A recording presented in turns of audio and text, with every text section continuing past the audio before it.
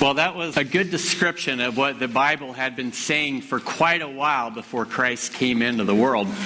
And did you know that there was a period of time between the last prophet and the entrance of Jesus into our world through his very humble birth of about 400 years, where it was just a period of silence, where people were wondering, does God have a word for us? And no one seemed to have anything to say. There were no prophets. There were no spokesmen. There were just a lot of people drawing from the story as it was understood by people in the past. And then that period was actually a way of capturing the attention of the people that were not paying attention to God in the ways that God had hoped. It was a way of helping them to see how dark it could actually get. And as the darkness overshadowed the land in political chaos, social chaos, Roman occupation, all of those things made people question whether or not God was even interested in being a part of his people anymore. And so it's hard for us to really wrap our minds around that sense of anticipation, hope, despair, all of those things bundled up into one, until we see just how dramatically the presence of Christ coming into the world impacted everything. It was a game changer for sure. Now, if you're like me, if you've ever had one of those seasons where you're wondering, God, where are you at? Why am I going through such a difficult time? And maybe you've prayed, maybe you've even fasted, or you've tried to do the right things to please God. Maybe you've bargained, but you're like, still I'm not getting anything that tells me God is interested in helping me out. But here's what I've always seen, and I think it's pretty consistent, is that God does show up. And it's usually at just the right time. And sometimes it's at 11:59 before the clock strikes 12. And that sense of delay causes us, I think, to be in that state of expectation. And what God was doing for his people is something I think he may be doing for us.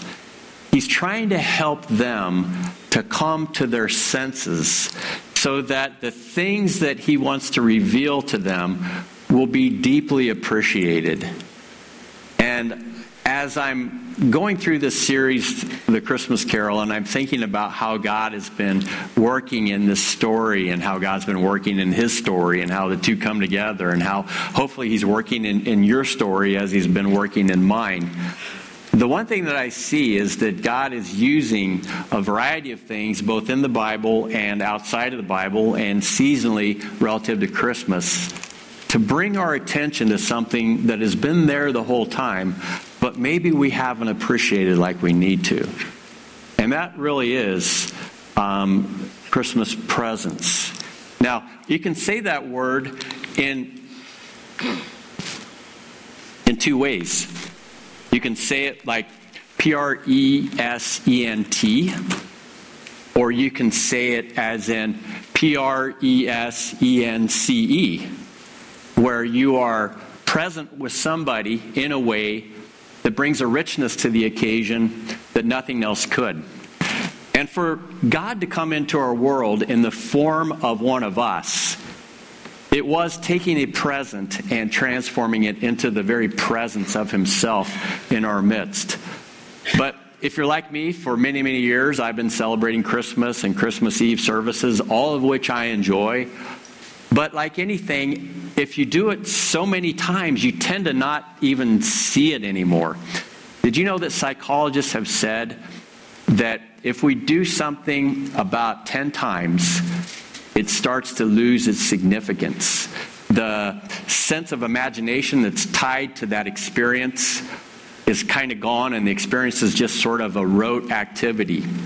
And I think a lot of times when we gather for worship, we are we're vulnerable to not see the significance of what is happening in this room every Sunday.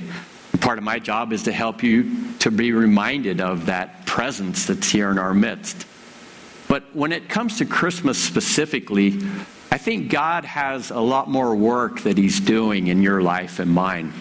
I think Christmas is one of those seasons, as it begins with Advent and it concludes with the Christmas celebration.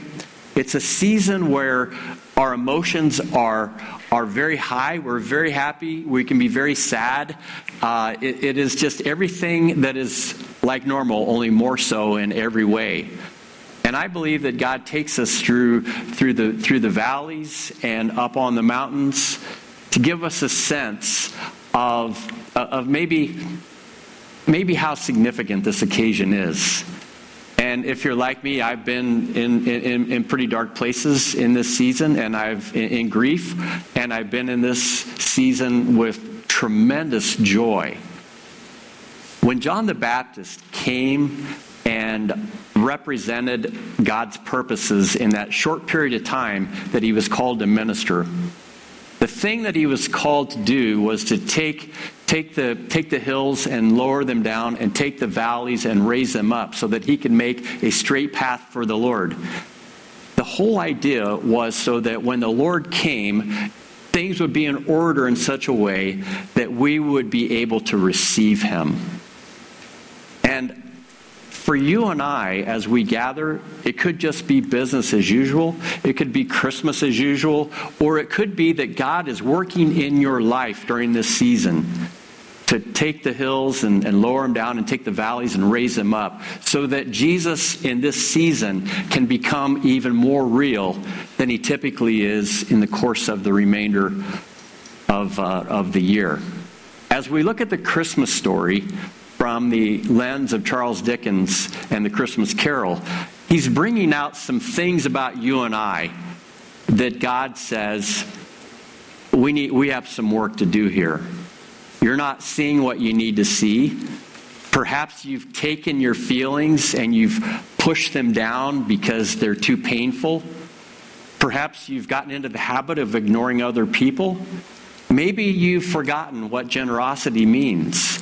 And there may be a whole host of layers in your life and mine that God's saying, this is a good season to go to work. And so if you're feeling more despair or more joy in this season, don't lose heart, because God is doing something in this season in all of our lives that's helping us to come close to him. Now, in the storyline of A Christmas Carol, there is a main character. And I think we all know who he is, Ebenezer Scrooge. Ebenezer meaning the stone of my help. It's an image from the Old Testament. It's a beautiful image of God's help. But Scrooge means that person who has to squeeze something like the last dollar out of a transaction. And he's sort of a mixture of deep inside wanting to do the right thing, but also being painfully burdened with memories that he's never been able to move past. And yet the name Ebenezer itself is a reminder that though Ebenezer could not help himself, God decided he would send certain emissaries into his world to give him a vision for things that have been, things that are, and things that could potentially be if you stay on the course that you're on. All so that we could come to our senses. Now I want to show just a brief clip of Christmas Present. If you're familiar with the Dickens story and this character, it'll resonate really well. If not, hopefully I can draw some stuff out of it. Because my goal here in this message is to help us to become aware of the things that God wants us to become aware during the Christmas season of 2017. To help us come to our senses. So let's look at this story, and then we'll look deeper at a few other stories. Merry Christmas to us all. A Merry Christmas to us all. And God bless us, everyone.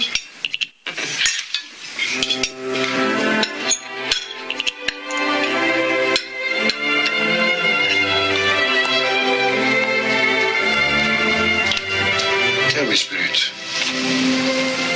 will he live? I see a vacant place at this table. I see a crutch without an owner, carefully preserved. If these shadows remain unaltered by the future, the child will die. No, say he will be spared. If these shadows remain unaltered by the future, none other of my species will find him here. But if he is to die, then let him die, and decrease the surplus population. You use my own words against me. So perhaps in the future you will hold your tongue until you have discovered what the surplus population is and where it is. It may well be that in the sight of heaven you are more worthless and less fit to live than millions like this poor man's child.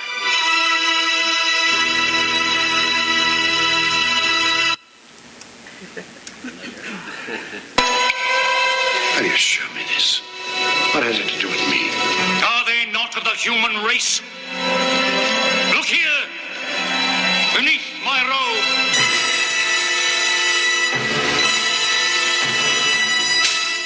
Look upon these.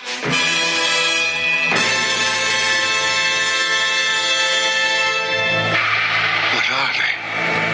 They are your children. They are the children of all who walk the earth unseeing. Their names are ignorance and want. Beware of them. For upon their brow is written the word doom. They spell the downfall of you and all who deny their existence. Have they no refuge, no resource? Are there no workhouses? Are there no prisons?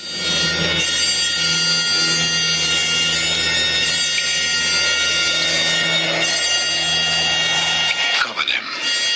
I do not wish to see them. I thought as much. They are hidden. But they live. Oh, they live.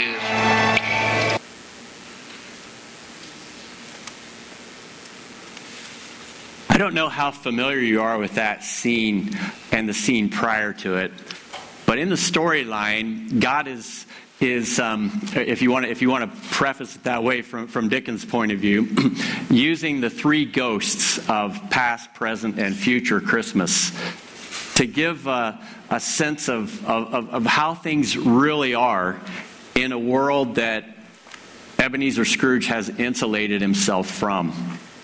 And in some ways, I think God is trying to peel back the veil a little bit for us as well, not only through this story, but through our own lives. And as I'm looking at this experience, I'm asking the question, what is it about Ebenezer Scrooge's heart that is so disturbing? And I think if you've been here the last few weeks, you know that he is a fellow who some people would describe as a rich man who has suppressed his feelings. But the fact of the matter is, he's just a poor man who happens to have a lot of money from God's point of view.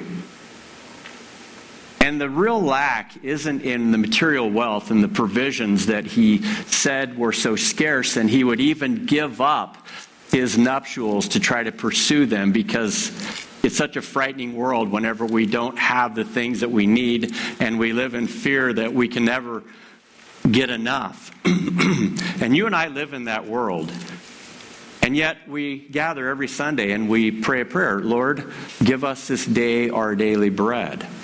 It's a simple act of trust that what we need, God will provide. And it's an echo all the way back to the time of the wilderness when Moses led God's people up through the desert. And the only thing that they had in the scarcity of that experience was God. And God was the only one who could offer what they needed to sustain their lives. And it's never changed. But for some of us, we have maybe become poor people, maybe with a lot of money, because we live in fear. Maybe we live in fear of poverty when we think about people who have to go through that. Maybe we live in fear that God isn't trustworthy. Maybe our issues run a little bit deeper. As Ebenezer Scrooge is looked at through the lens of a poor person with a lot of wealth, we may ask, why? Why do we see him that way? And it's really the condition of his soul that is the primary concern. Just like it is with God and you and I. How we, in our inner state, where we're at as far as who we are when we're alone in our relationship with him, is the biggest concern. Now, when God looks at you and I want you to know something. He sees us through the eyes of love that is indescribable and compassion that we can't even begin to comprehend. And the reason he looks at you and I and characters like that is because we could be so much better if we could trust him and live a life in relationship with him. And while we're here on earth, God will never stop trying to bring us closer to himself. But because he's given you and I free will, He's never going to override that. He's just going to let our lives play out, giving us reminders along the way that if we stay on the path that we're on, it's only going to get worse. But if we turn back to him, the biblical word repent, then perhaps it could be a new day. Now, in the story that we just saw, there were two scenes that involved children. And the first one, if you recall, is Tiny Tim, who, because of the lack of resources that his family had, probably wouldn't be on earth much longer. And on the other side of his vision, which is much darker, is Christmas presents revealing what happens to children in a society when they're neglected by a society. They have no education, and they have nothing to equip them for life, and they have they don't have the resources to even sustain themselves. And in the world that Charles Dickens was writing in, his concern was because of the Industrial Revolution that was taking effect, there seemed to be a lot of indifference happening to other people who were not so well off. So when God looks at your heart and mind, he sees us in our spiritual poverty, but he also sees that when we are made rich in him, what we can do for other people. And that's what I want to draw us into in Christmas presents. When God was trying to show us through his son Jesus what his heart was truly like, John in the beginning of his gospel said that in Jesus, we see the very face of God. And if you jump over to Luke chapter 15, Jesus tells a story that describes how God plays out his love for us through the imagery of a father and a son. So let's go there for a second. And in it we read, "And he said, there was a man who had 2 sons, and the younger of them said to his father, 'Father, give me the share of property that is coming to me.' And he divided his property between them. Not many days later, the younger son gathered all he had and took a journey into a far country. And there he squandered his property in reckless living. And when he had spent everything, a severe famine arose in that country, and he began to be in need. So he went and hired himself out to one of the citizens of that country, who sent him into his fields to feed pigs. And he was longing to be fed with the pods that the pigs ate, and no one gave him anything. But when he came to himself, when he came to his senses, when he came to an awareness that, you know what, I've really messed my life up by being so selfish, by being so tunnel vision in my view of life. And now I'm reaping the consequence of squandering my inheritance, of basically imperiling my well-being, and I am completely helpless and hopeless. And he finally comes to his senses. And he said, How many of my father's hired servants have more than enough bread, but I perish here with hunger? I will arise and I'll go to my father, and I will say to him, Father, I have sinned against heaven and before you. I am no longer worthy to be called your son. Treat me as one of your hired servants. And he arose and he came to his father. But while he was still a long way off, his father saw him and he felt compassion. And he ran and he embraced him and he kissed him.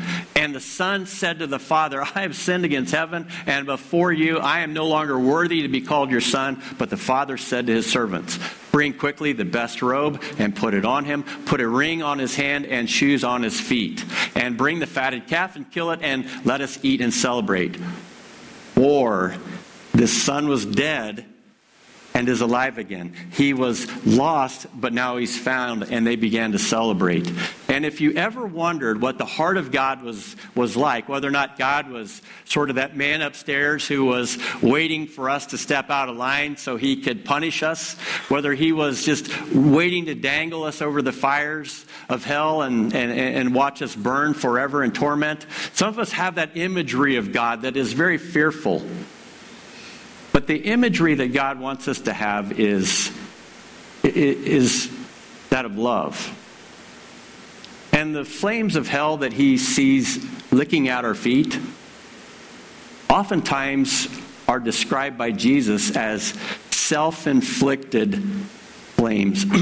The self-inflicted effect of our own selfishness, of our own indifference to other people, of our own religious judgmentalism sometimes, the selfishness that says, I'm going to exploit other people, or perhaps I'm going to look condescending down to people who are just a station below me in life. And on it goes. And when we do those things, we are hardening our heart towards God and towards other people. And the Ghost of Christmas Present, I think, wanted Ebenezer Scrooge to think about the things he had been saying about other people as objects, as people to be discounted, as people that perhaps didn't even deserve to live. And then look at the life of a young boy who, with the resources that only Ebenezer Scrooge could provide,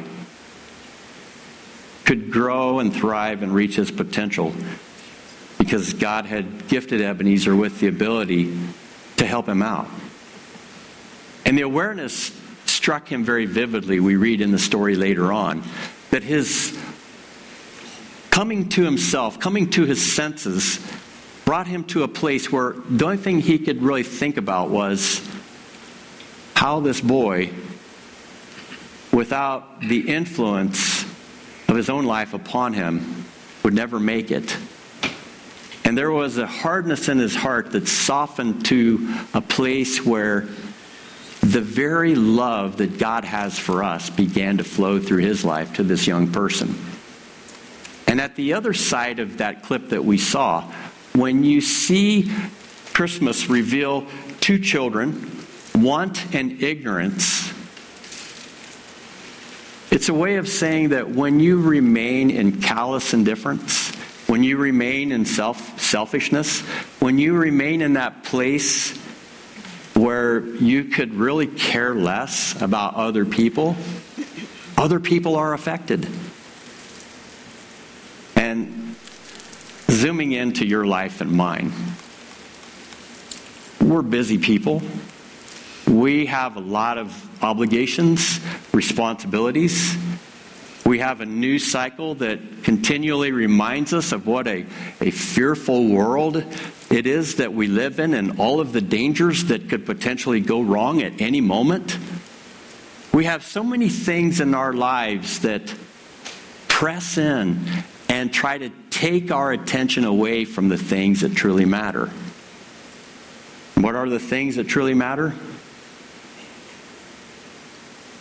Not presence in the terms of an object we give to somebody, but rather presence in terms of who we can be for one another.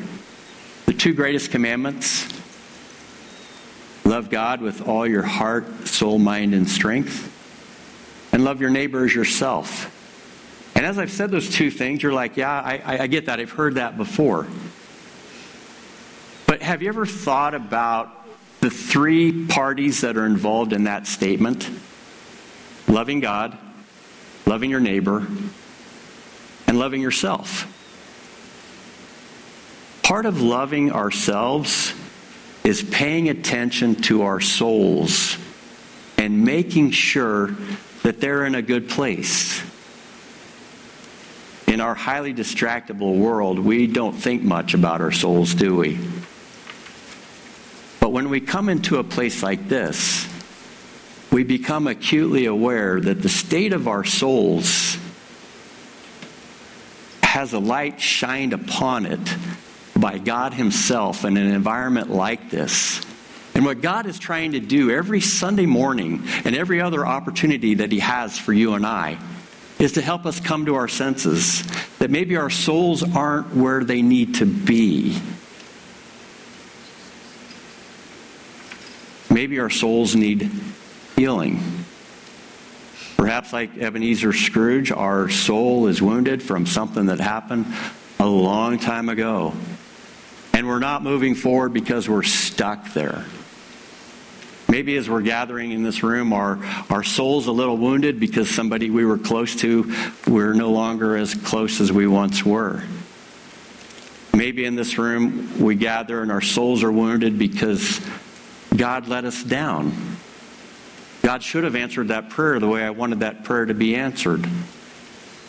Maybe our souls are wounded because we've done something we know was clearly wrong and it affected other people in such a way that we'll have to be haunted by that the rest of our lives. Did you know that the loving Heavenly Father isn't in the business of crushing your soul that's already burdened with these things?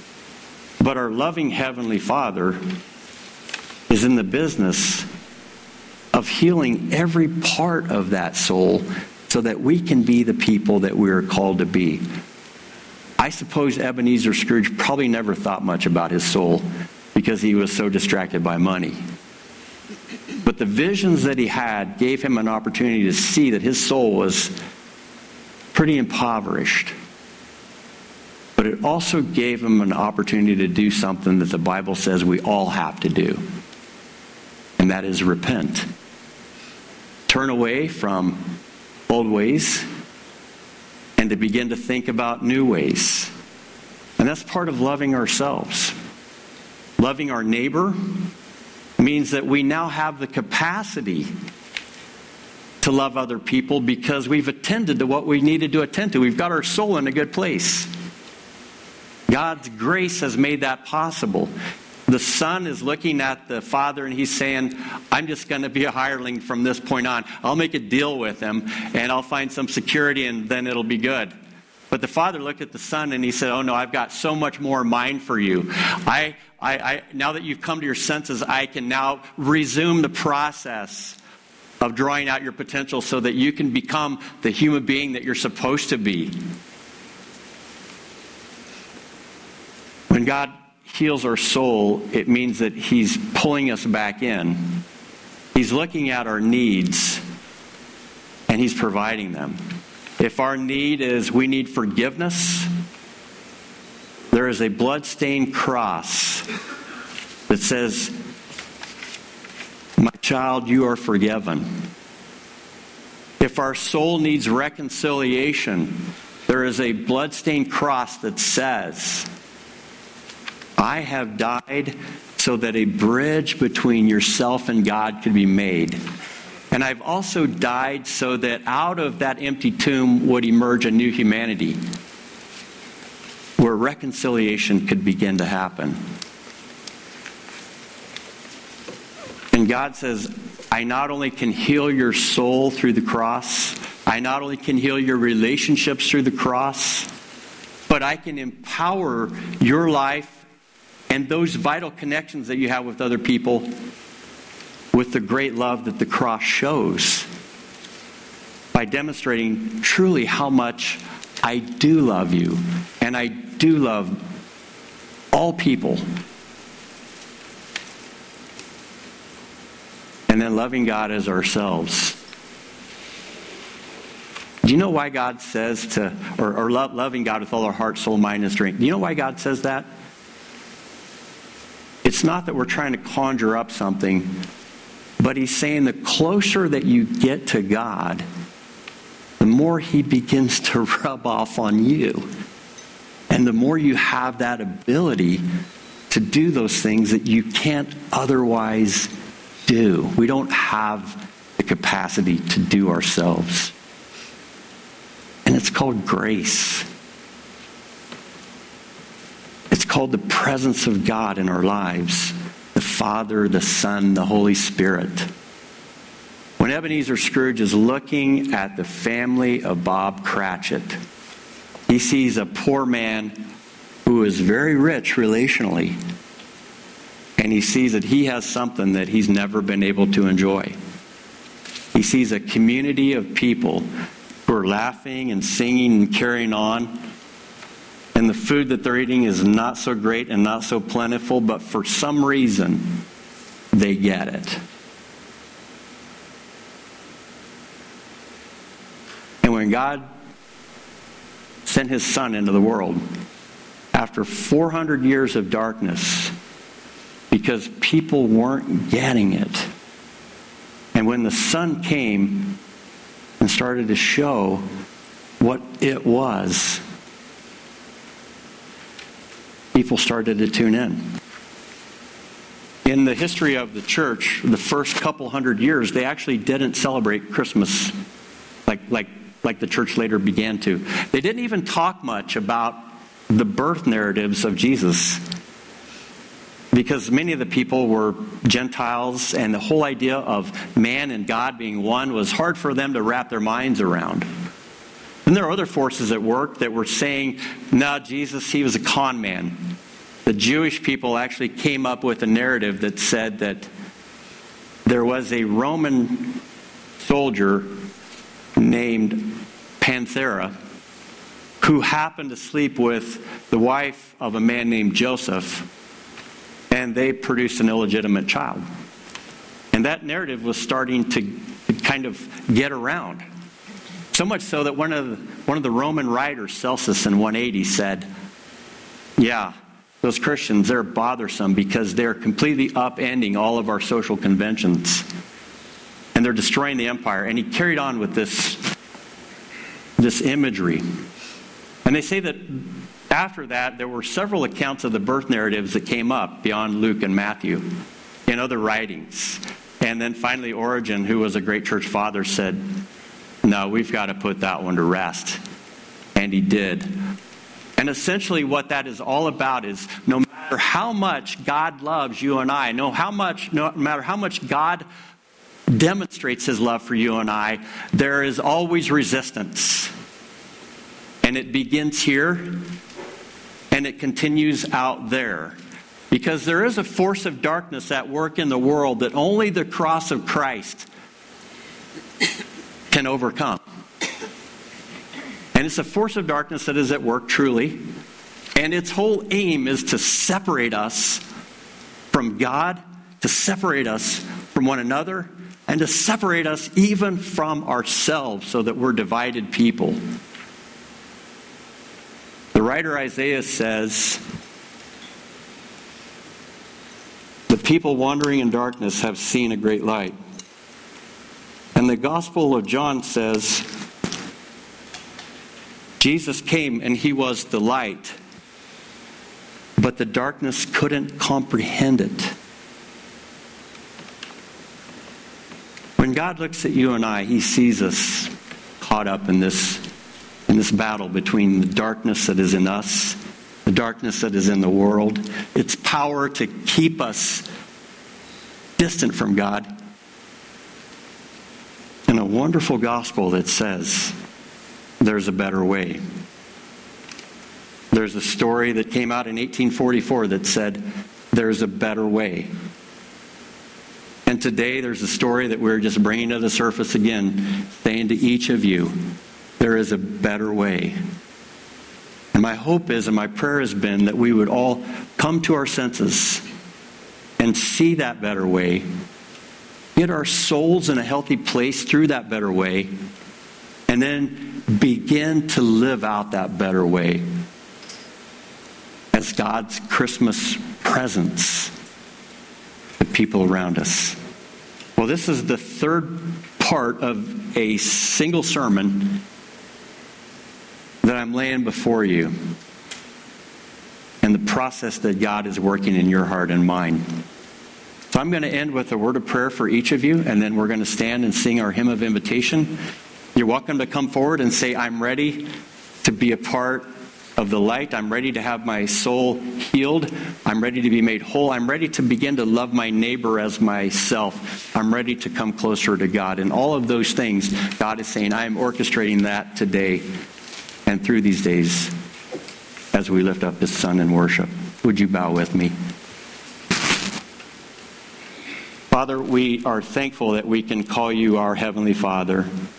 Lord Jesus, we are thankful that as you came, you not only were an infant in all the vulnerability that represents, but you, through the cross and the empty tomb, became the Savior, the Redeemer, the Justifier, the Sanctifier, the one who in every way provides everything that we need to come to our senses and be made whole again. And Holy Spirit, thank you for that enabling presence of God that gives life and breath and also enables us to be who we could not be without you. Lord, you sent the Son of God to become a Son of Man so that the Son of Man could make each of us sons of God and daughters of God. And we thank you, Father, that progression of your experience with us leads us to a place where we become truly who we are called to be. We thank you for a Son who, in all the vulnerability of his humanity, that I've come to do the Father's will, so that the love of the Father who is looking over the horizon could be poured out, and all men would be drawn unto me. I pray that each of us in this room would be drawn to you as we celebrate this season together, as we come to our senses together, and as we make you Lord and Savior together. And I pray this in Jesus' name. Amen.